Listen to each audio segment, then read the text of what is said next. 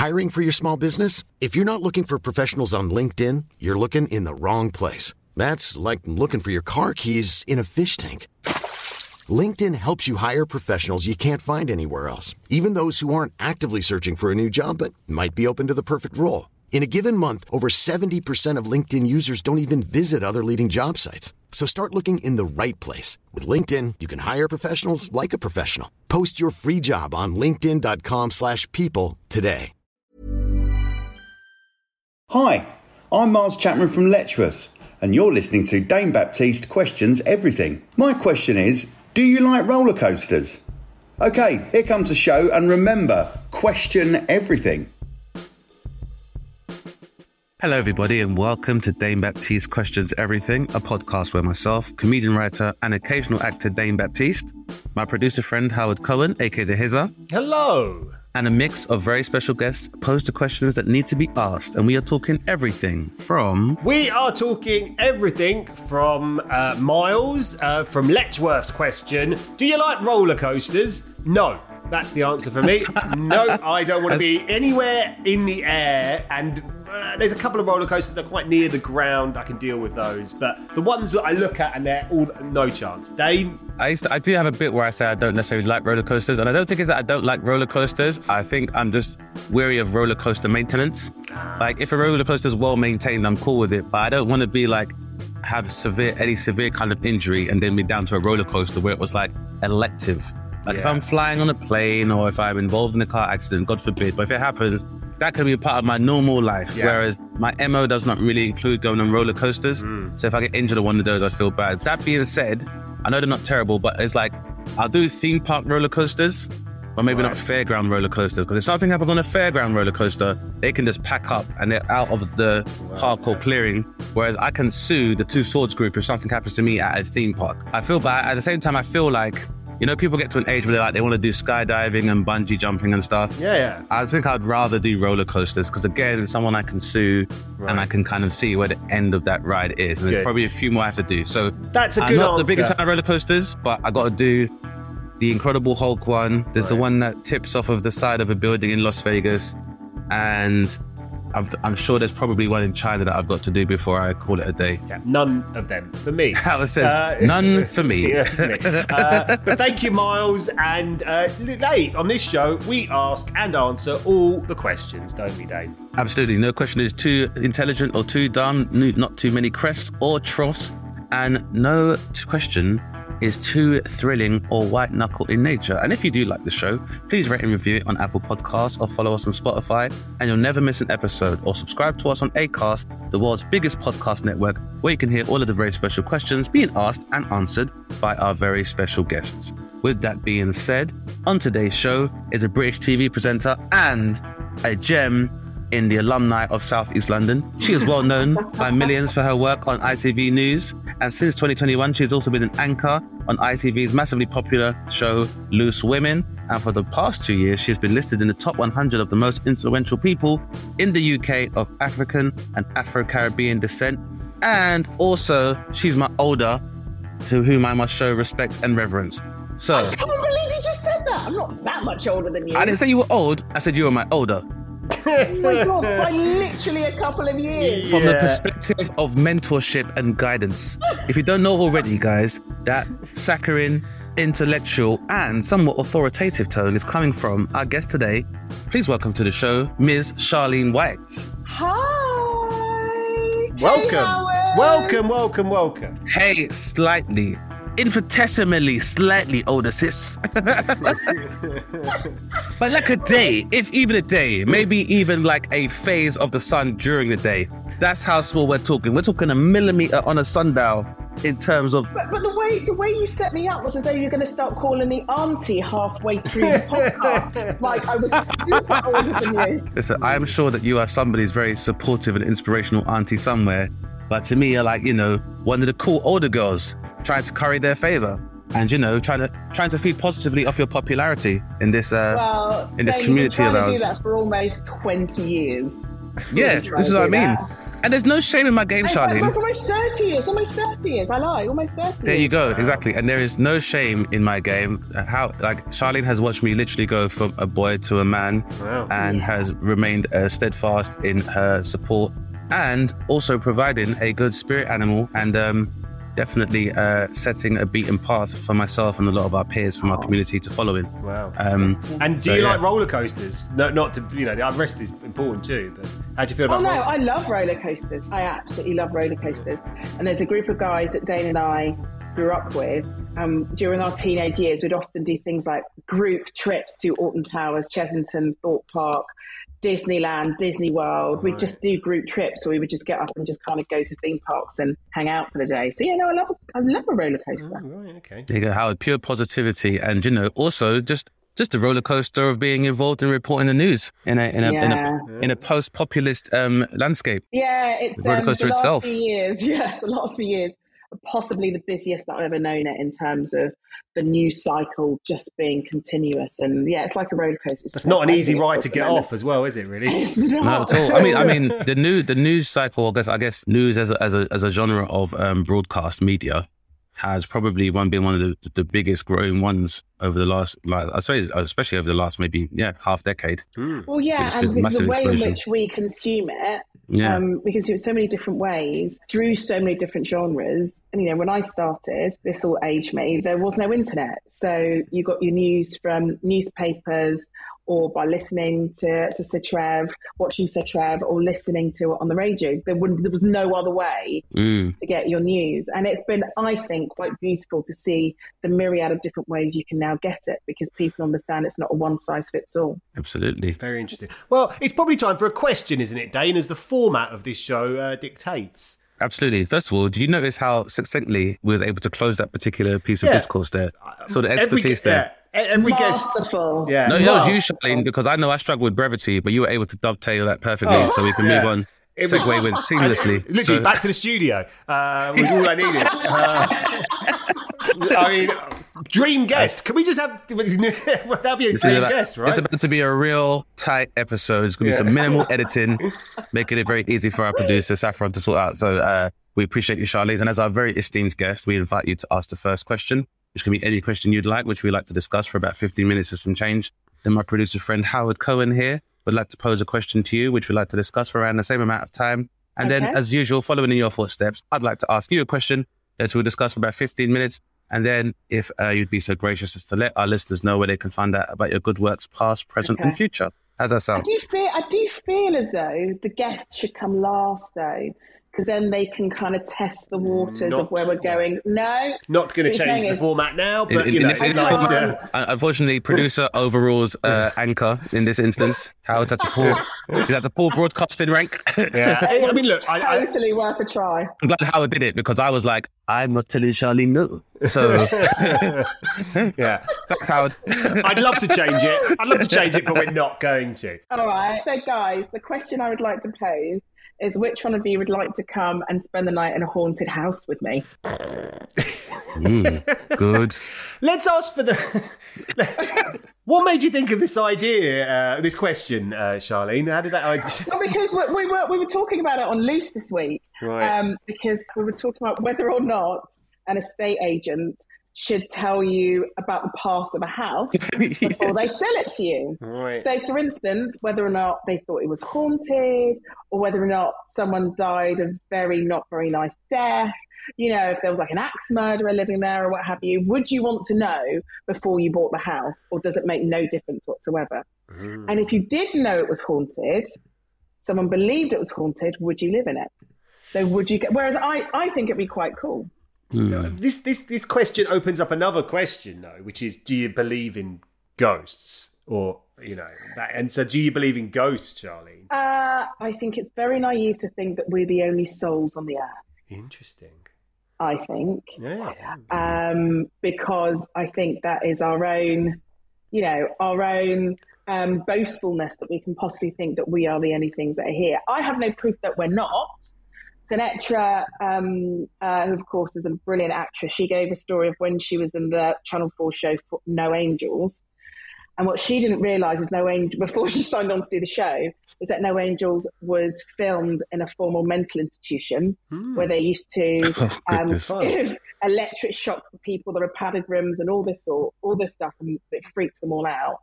Then they were doing one scene where it was all very quiet and they were filming in the bed, and suddenly they heard the noise, get out. And then that was it. So she'd never believed in ghosts before. And then that happened. No, it did. And she says you can hear it on camera and you can hear those sounds on camera. So she firmly believes that we are not the only souls on Earth. And I just think it'd be quite, it's like another version of a roller coaster, I think. It's taking the chance and seeing whether or not you survive till the end of the night. I mean, I'll be up for it. And I'm game. Because Howard, would you describe yourself as agnostic, atheist, irreligious? I am a skeptical. What do I believe in? I'm hopeful that there's something going on, but I'm not going to live my life by it. And I totally respect people who want to, but for me, I'm kind of I don't work that way. And so I kind of look at the idea of ghosts as something it's an interesting way that you phrase that there about souls. To me, that's what they are. Well, I think we all don't like the idea that everything of us just disappears when we die, right? So ghosts are useful for that. Yeah, but then I would describe sometimes what we refer to as a paranormal or spiritual activity can just be the fact that we just have a limited understanding of reality. So, for example, like with the Hadron Collider and like the Higgs boson particle, the God particle, it shows that like the more technology we have to see more subatomic particles, it means we have more of an understanding of what was there. So before we would think it was like, protons, electrons and neutrons. And then as we were able to discover more subatomic particles, we discover like quarks. And then if you get more subatomic, you get like the, God particle, whatever. So it could be like, even though we describe it as paranormal activity or spirits, it could just be the fact that there is a wave or maybe within the electromagnetic spectrum that we can't perceive yet.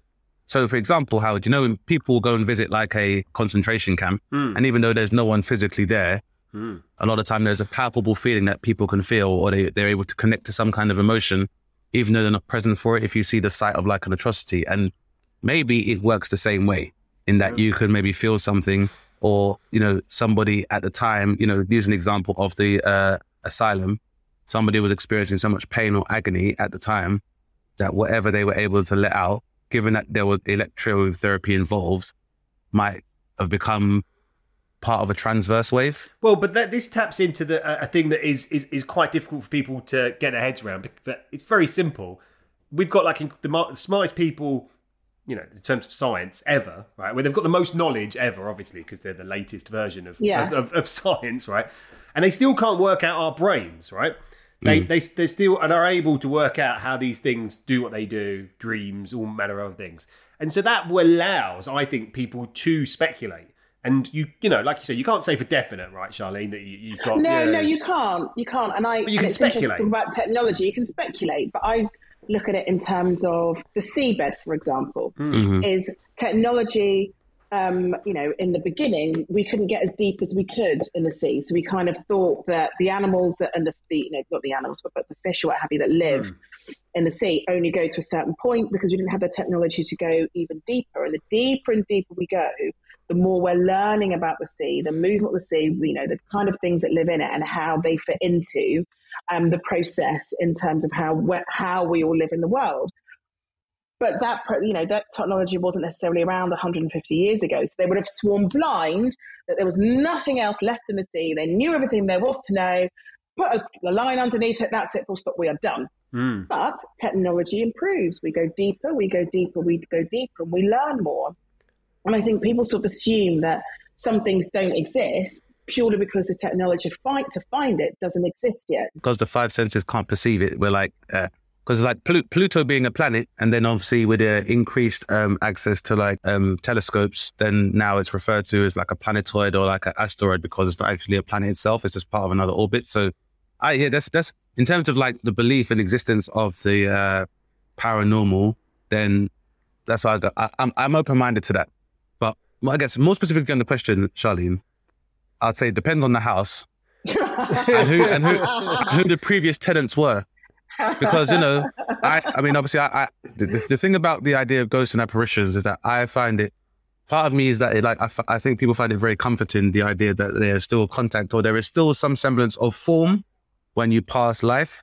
But then what that form is what troubles me, because I think the idea that we still have some kind of humanoid or corporeal form, like I don't want to walk around with a penis after I died, innit? Like I have what use do I have for it, having a penis, or, because I think it's the way that in popular culture we represent ghosts is like this idea that we reappear in it with this like spectral glow and this like electromagnetic version. And if you were in a wheelchair your whole life, are you supposed to have a wheelchair in the afterlife and like a ghost wheelchair? Like surely you should be able to float. Or if you're someone who has Down syndrome, which is genetic, which has no real bearing on who you are as a person spiritually, are you supposed to take that same form? But you may want to. No, if you want to, yeah. If you want to, it's not me saying it's like a detriment, but I'm saying it's like you, Dane. In your spiritual form, you may want to have hair. Yeah. So it's true. In your ghostly form, you may decide. Do you know what?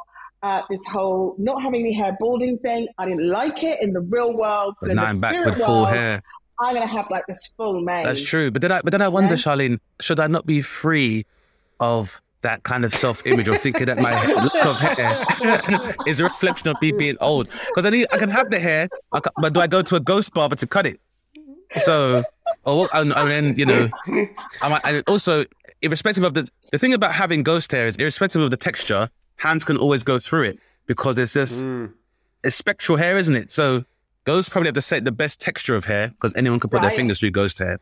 So that's definitely something to consider. And maybe these are good questions for a seance. But I think I'm happy. Oh, we moved on to seances now. Well, this is the thing. That's what we're doing in this house for a night together. That's what I'm saying. In the house. So for example, Charlie, in the example you gave, somebody heard someone say, "Get out." Now for me, I don't need to be told that twice. If I enter a home and a spirit or something I can't perceive says, "Get out," for me, that's like, I've encroached on your habitat and I respect your space. And I'm going to leave. I'll have a conversation with the estate agent and the lawyers, but you made a request, I should follow it. I just feel like if it was up to me, any horror film I'm in is going to be about 90 seconds long, because as soon as I get the first direction from a ghost, leave. Yeah, that's fair. Okay. Give it a try. Back to the drawing board. Yeah. Why provoke?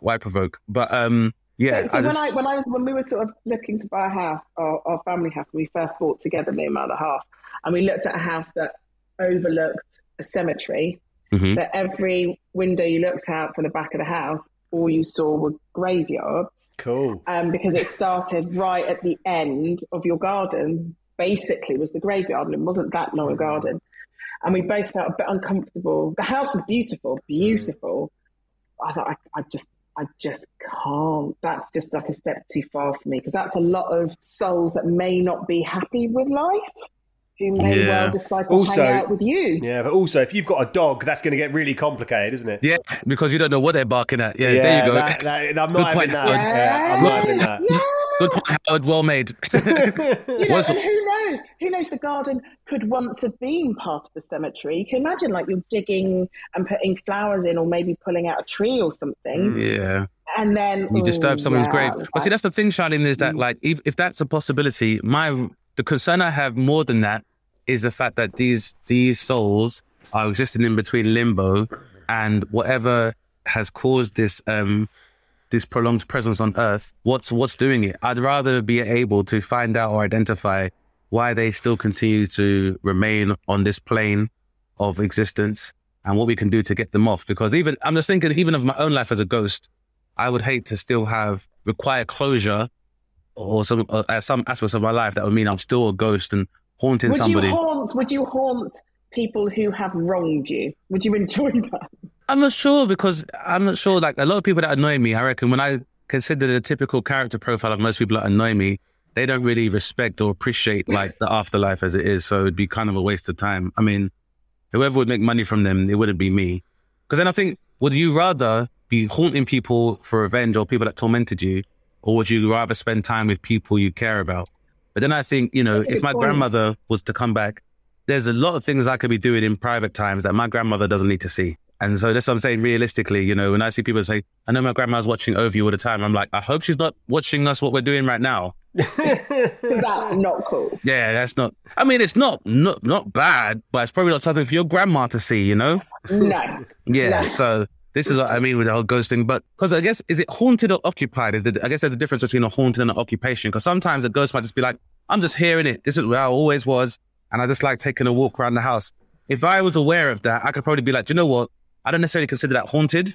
It's if that apparition is trying to communicate with me, or if they're trying to express their torment, that's more of a haunting. Because, you know, if I knew that there were spirits or whatever people refer to them to poltergeists and like that were in a home and they weren't bothering me, like I had a pet and they kept the pet company when I was at work or away. Yeah, you know. I reckon you should move into a haunted house. I think you'd really enjoy hanging out. I just think, you know, encroaching on habitats and habitat destruction is a problem that human beings already have. And for me, it's just like, if these ghosts are there and they've been there before me, who am I to tell these people where to go? And also, you know, it's paying it forward. I like to provide the opportunity to give these people peace and closure so they can pass on, because I'd want the same to be done for me. But like I said, that's depending on the house and the circumstance under which someone has passed away. I think estate agents should disclose it, but I think it should be a part of, you should check someone's spiritual disposition first. In the same way that, you know, someone may have certain pronouns, you should know their spiritual disposition before you have to divulge it to them. Because some people might not care. Well, it's the idea if you're going to say to someone, hey, you're going to live above this butcher, you vegetarian. I mean, they're not. Then you're going to want to know that in advance of coming to the flat. I know, right? But in London they probably go. So we can get like $5,000 off then. Because that's the thing with London house pricing. I don't at this point in time, I don't think haunting is holding people back. I think if you told somebody that, you know, a demonic spirit dwells within this 3-bedroom terraced house, they'd be like, well, that's about $2,000 off. Yeah. Yeah. Or maybe just waive that stamp duty. So I think nowadays the housing crisis is bad enough that probably find an estate agent who specialises in haunted places. I think exactly. I think you could. Yeah. I think there's a niche market in there, Charlene. I think if you know that people will probably pay for me an inferior house based on the fact that it's haunted, I think there'd be like spiritual estate agents. That would be like, you know, that's not a bad shout actually. They'd be like, it's south-facing windows. However, those do look out onto an ancient Indian burial ground. Now, I'm not completely familiar with which particular tribe, but it will save you. But they have to ask for planning permission and for a seance and a sacrifice of a goat to be made beforehand. And people will be like, Yeah. Have you ever spent the night in a haunted house deliberately, or have you been in a house and been like, that's weird? I haven't, but I'm quite keen to. It might be fun. I'm only going with Charlene. I can't go with any randoms because I don't know what skeletons they have in their closet, what transgressions they may have committed against the spiritual world. I know at least Charlene has a pure heart, so you know there'll be a conversation at least if I see some kind of apparition. I'm like, me, I'm with Charlene. Because I love Stranger Things. I love watching horror and stuff like that, and I would love to just be in like a really dark house with not that much lighting. And you spend the night and just see what happens. Maybe do a seance like Dana suggested. But I'd love to just do that and see how I would feel.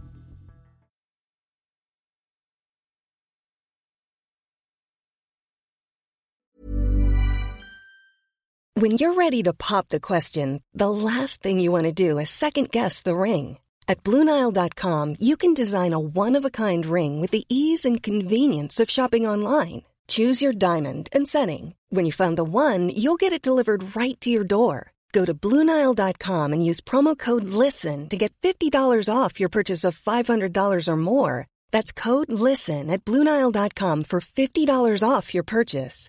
BlueNile.com, code LISTEN. Burrow is a furniture company known for timeless design and thoughtful construction, and free shipping, and that extends to their outdoor collection. Their outdoor furniture is built to withstand the elements, featuring rust-proof stainless steel hardware, weather-ready teak, and quick-dry foam cushions. For Memorial Day, get 15% off your Burrow purchase at burrow.com/ACAST, and up to 25% off outdoor. That's up to 25% off outdoor furniture at burrow.com/ACAST.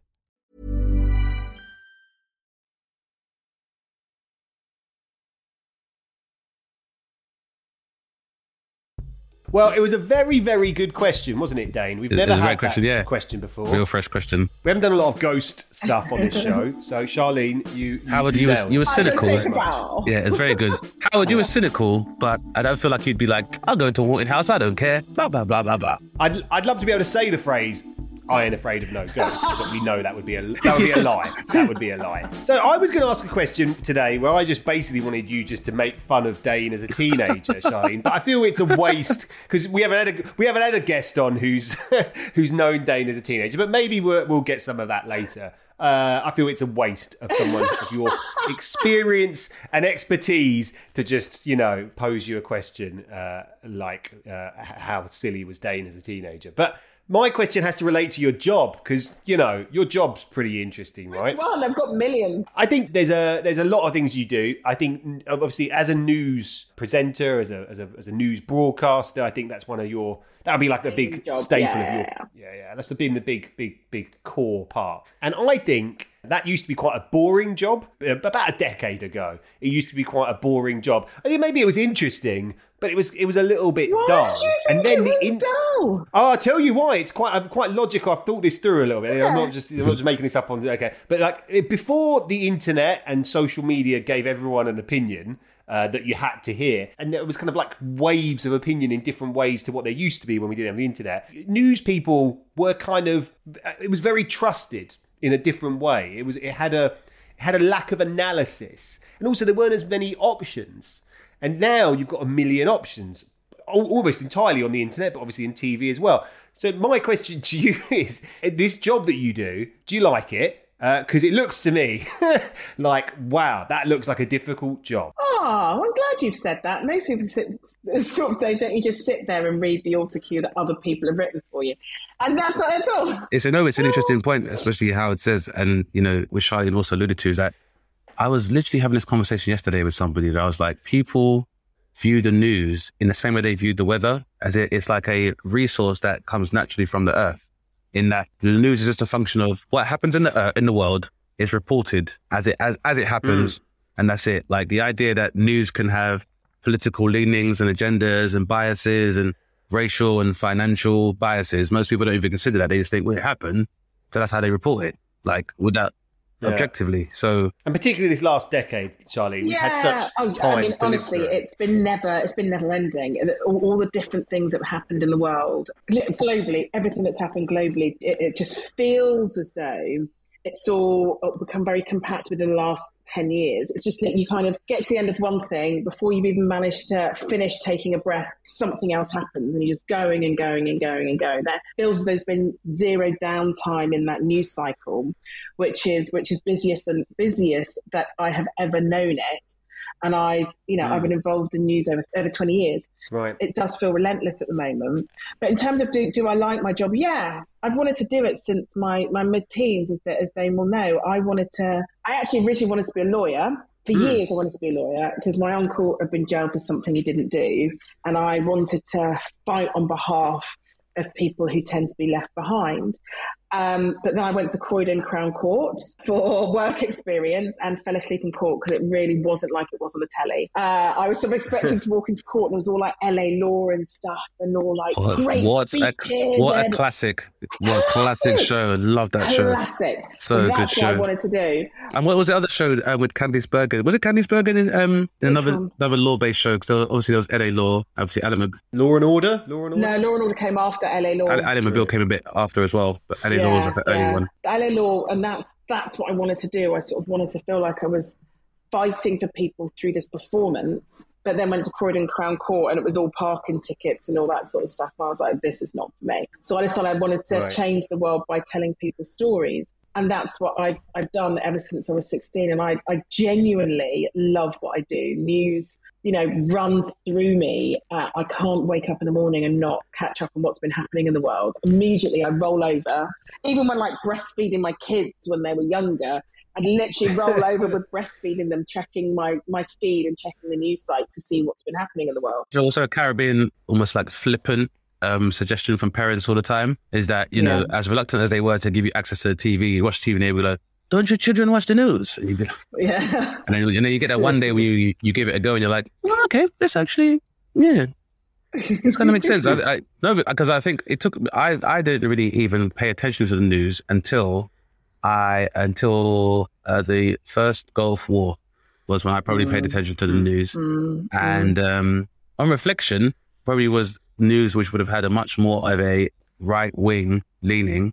But at the time, I think with an inflated economy and I think America appeared to be in a better state in terms of its not as many news channels, but this is kind of like in the advent of like cable news and stuff like that. I think one of the key things was the fact that Desert Storm was being led by Colin Powell. It was the first time I'd seen like a black general and was working alongside Norman Schwarzkopf. And I was just like, this is interesting.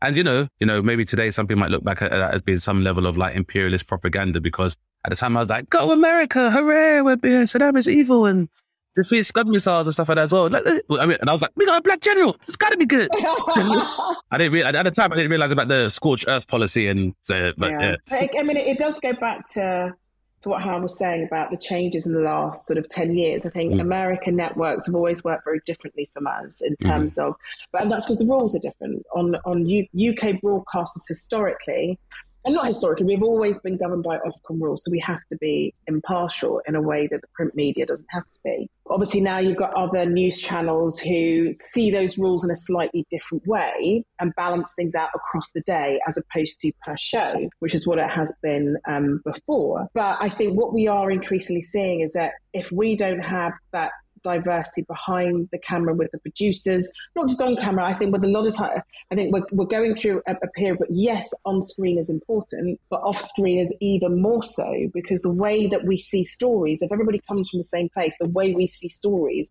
will always come from one person's perspective. So Ethiopia and the famine, for example, in a newsroom now, that story would be told very different from how it was told in the 80s, because you have, you would hope, you've got newsrooms that are full of people that aren't just, middle class posh white guys.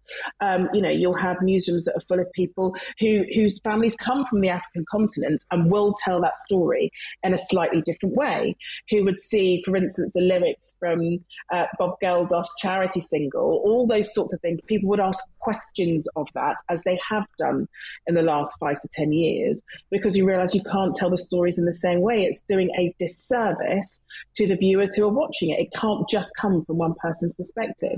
That's what's been exciting, I think, over the last decade, because those voices who would talk about the imbalance of language and the stories we choose and how we tell them, those voices weren't always heard. Increasingly, they are being heard because of social media. You may well have an editor who will instinctively go, oh, no, that's not even a story. And they'll say no to something that actually the public want to hear about, and you can see that through social media. That's kind of why I say to you, do you enjoy your job? Because there's this scenario that previous generations of people who did that job just didn't have to encounter, which is, do I create a public presence for myself external to the thing I'm reading, right? And so if you didn't do that, if you just did what they told you to read, right, then everyone would be like, well, this person, they sit there and read all this stuff, but you never really hear what they think, right? But that's what social media permitted. To a point, because my impartiality rules cover and govern everything I do. So I am still impartial politically, for instance, online, because that is part of my job, my public persona, irrespective of what I'm doing. And you'll see that when I also present on Loose as well. I am impartial because I'm a journalist first and everything else second. That's why I wondered if you still enjoyed your job, because you obviously do have opinions. No, that's what I'm getting at. So you obviously do enjoy your job, but you do have opinions. But the fact that the job you do kind of means that, if I went through your Twitter feed, for instance, just, I'd find you discussing, let's use the word discussing things, but you obviously can't kind of go out and be like, well, this is... Because that's not my job. My job and what I love is, I was in debating society at school, for example, which is why a show like Loose is very good for me. They teach us debating skills. They teach us to fight for things we didn't necessarily believe in. They gave us those skills to be able to see both sides of a story that was laid out, and then people would vote on whose argument they felt was the strongest. So what I love is laying out facts to people, educating people on various subjects, and then they can make their own opinions about it. That's the part of my job. Oh, it must be exhausting. Must be absolutely exhausting. That's the part of my job I love. That is honestly, but I'm not a commentator. I've never set myself out to be a commentator, because what I love about my job is also educating myself on subjects as well. So there's so many different things within world affairs, for instance, especially politically where world affairs are concerned, that I have to educate myself on to be able to break it down in a way that an audience can enjoy and understand, whilst also educating them as well. I think it's the beauty of, I will give everything to you, you can make your own opinion, as opposed to me using my voice in a way that's biased and is unbalanced, because it's, as consumers, as viewers, as readers, they deserve, and that's why the Ofcom rules exist, they deserve to be given the full picture, and then they can make their minds up about something. Because you can see in the States where broadcasting is very different, if you only watch one particular news channel, say Fox News, for example, you are only ever getting one point of view 24/7, and you never ever see the other side of the story. And that's doing a disservice to a population, I believe. Yeah, it's also interesting that when you reference that particular station, the inability to include facts in what they talk about is one of the most shocking elements and of it's dangerous. Hey. Yeah, the suffix is news, and in a during the So I believe it's the Dominion machines that were used for the voting. They have countersued Fox News, and part of their counter argument is that they're not actually a news channel that's involved in journalism or dissemination of the truth. So that's actually part of their defense. And even some of the senators that also accused Dominion of voter fraud have also used the defense. Only an idiot who watches Fox News would take us seriously. I'll cover that in my question. And that's why we sort of have to be very proud. And I know that as news providers, they haven't always got it right, and they still don't always get it right. But the rules that exist here exist for a reason. And I think we should be really proud of the rules that we have here, because we're able to still do things in a balanced way and allow people to make their minds up about things, rather than, essentially propaganda.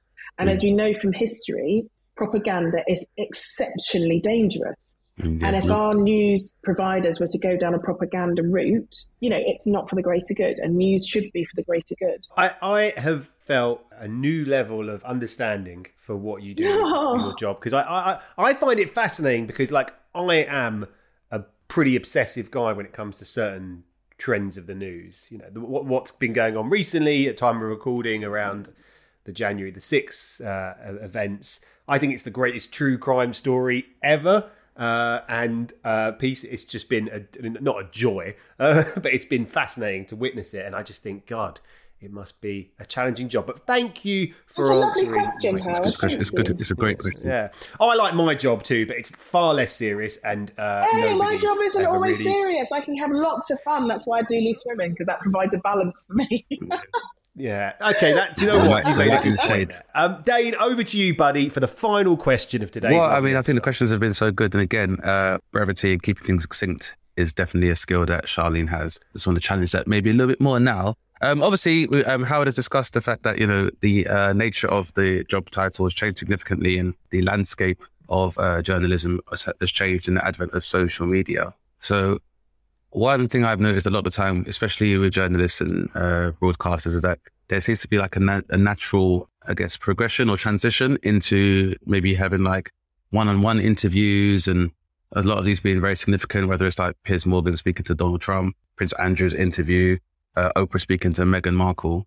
And, obviously with your skill that you show on Loose Women as well, I think it'd be a matter of time before you move into that same space as Trevor McDonald.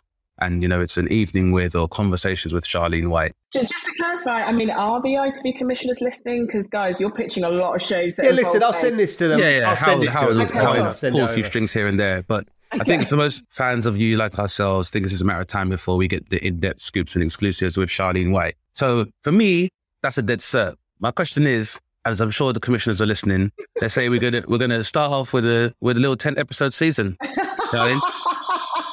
Produced by Howard Cohen. Produced by Howard Cohen. I'm just writing the pitch down. Excellent. I'll go do the warm-up before the show, so when the guests are in, I'll do a little bit of warm-up as well. Hell, I'll even exec produce. I believe in you that much, Charlene. I'll put some of my own money down. All I need to know is, for the first 10 episodes, blank checkbook, who would you like your first 10 guests to be on your show? Tell you 10? You want me to list 10? Okay, well, let's just name some, and then we'll go with 5, see where and if things are going well, which I'm sure they are, then me and Howard are going to shop with another duffel bag full of money just to finish off the season.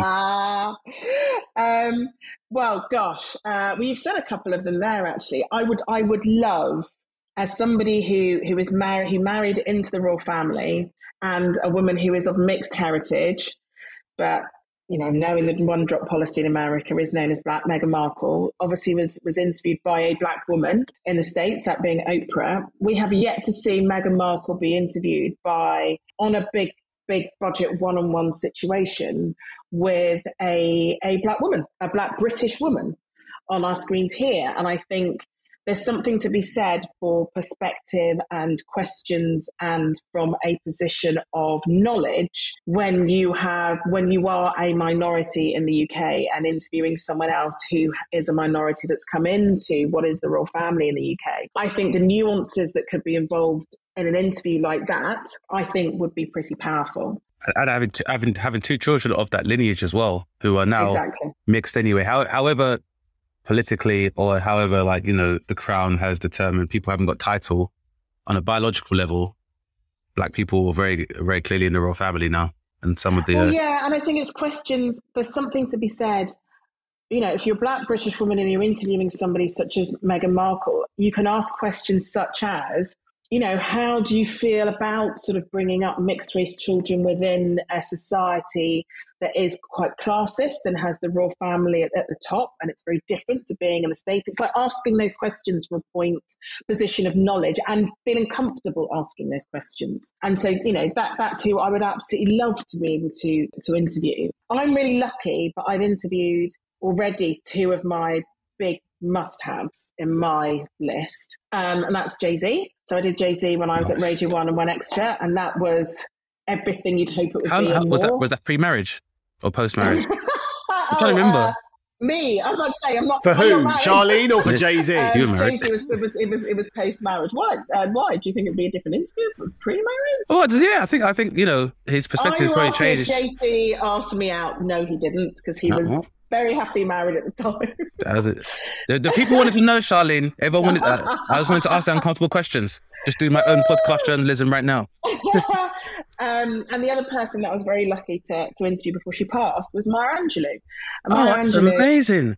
That's so cool. Wow. I was raised on a diet of her books in my teens. My mum and my aunt made sure that I had a Maya Angelou education where literacy was concerned.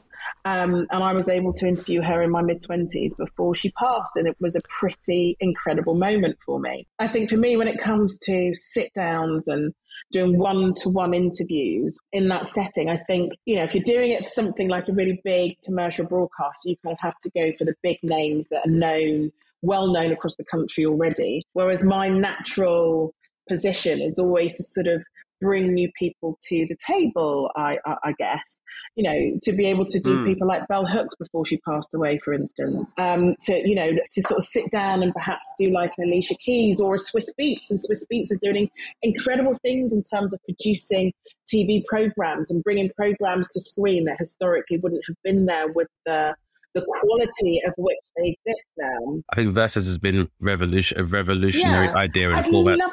I'd love to sit down with Issa Rae. All of these. That was 5, wasn't it? I think that's already. See, Howard, that was 5. That wasn't hard. Issa Rae, Kazim Dean, Meghan Markle, Jay-Z, Sean Carter, and Maya Angelou. So that's 5 easily, Charlene. That's 5 easy. We should really, I wanted to make this a 12-episode season like it should have been. And you know what? Yeah, that 5 was way too easy. 7 more, please.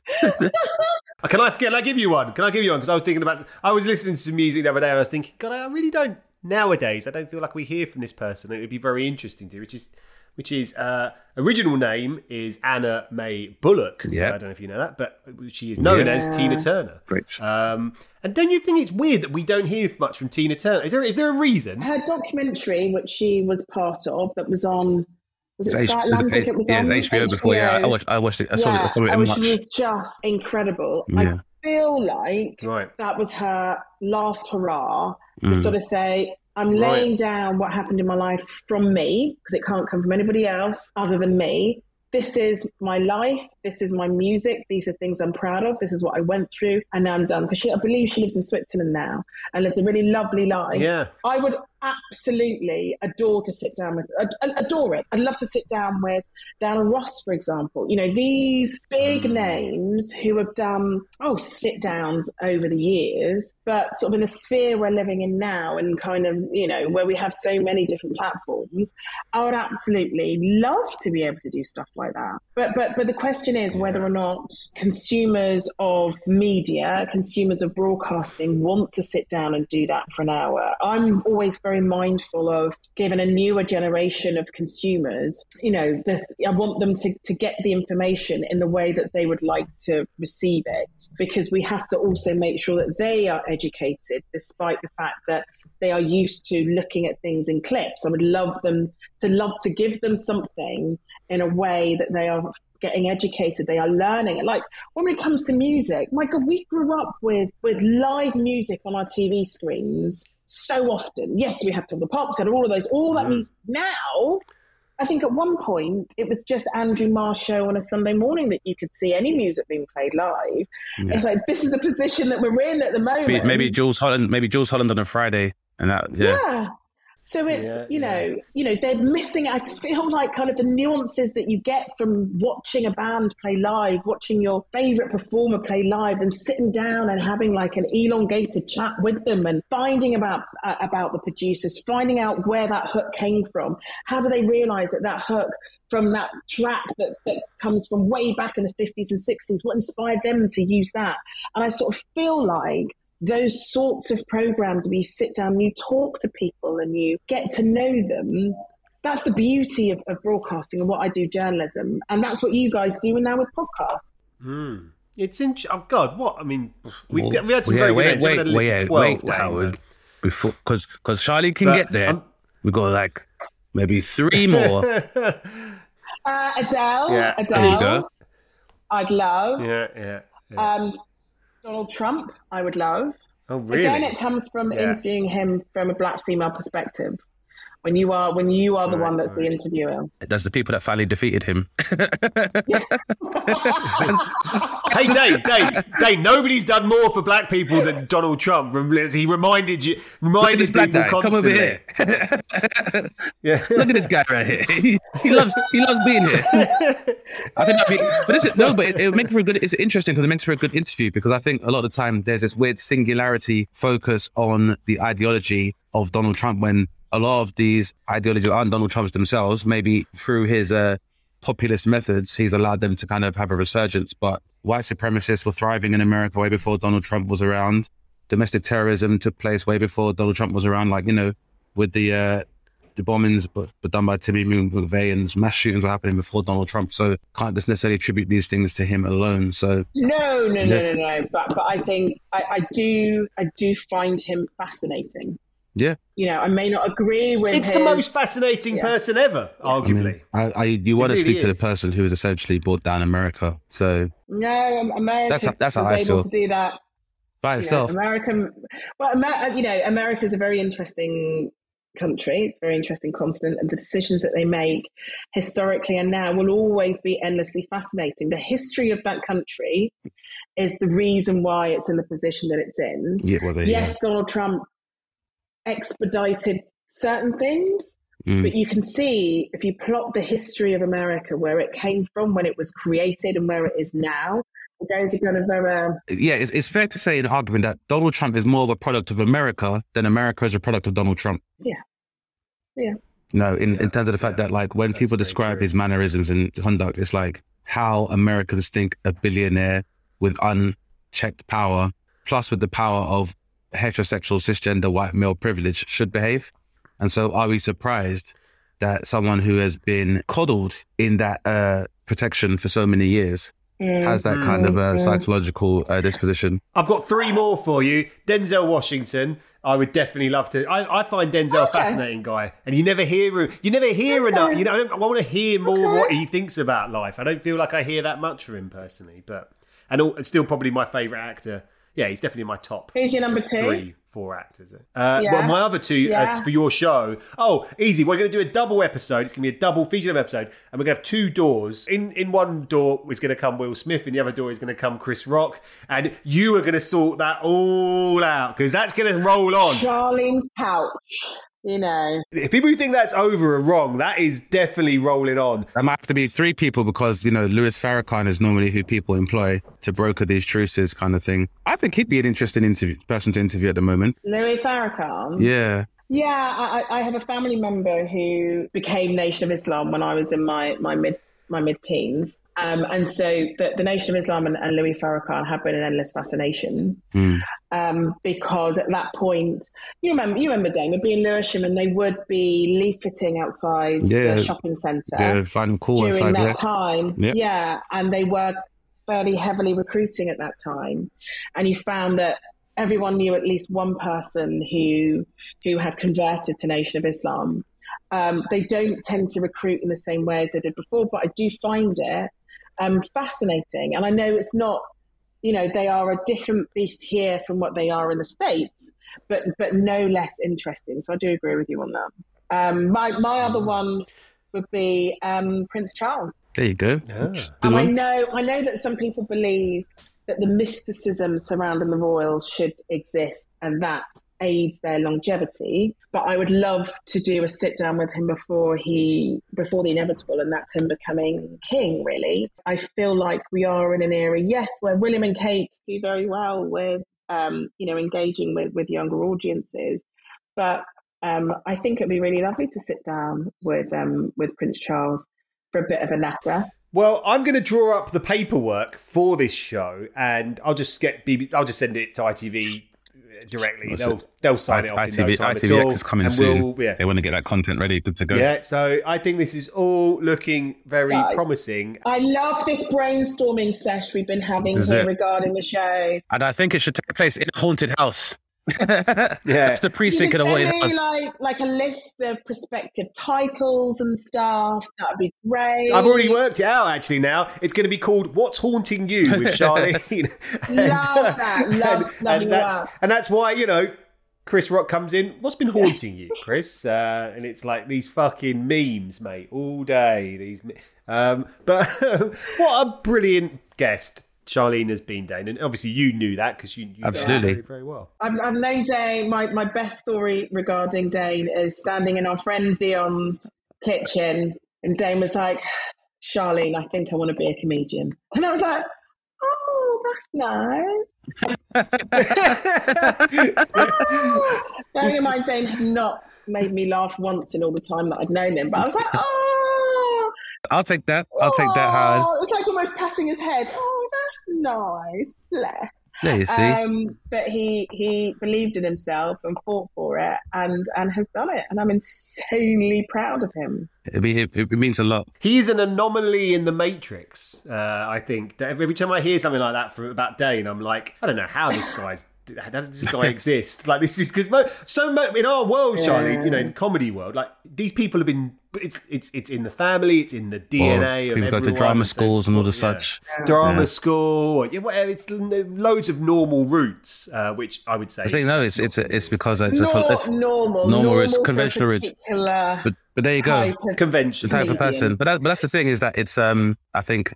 To prosper in a creative endeavor, you have to think unconventionally. And also, I guess I'd like to think that it's not just a job for me. It's a philosophy. It's because obviously it's allowed me to transition into doing this as well and taking the social commentary element of it to learn more about people, because it all feeds into comedy and stuff as well. But you have been such a great guest, Charlie, and honestly, it helps my faith in what we're putting out into the world with news and stuff to hear the way you've talked today. Oh, that's very kind. Thank you. It's great. And where can our listeners, Charlie, find out more about your great works, past, present and future, as well as being objective and without bias? Exactly that. All over ITV News. I'll pop up once or twice a week on Loose Women.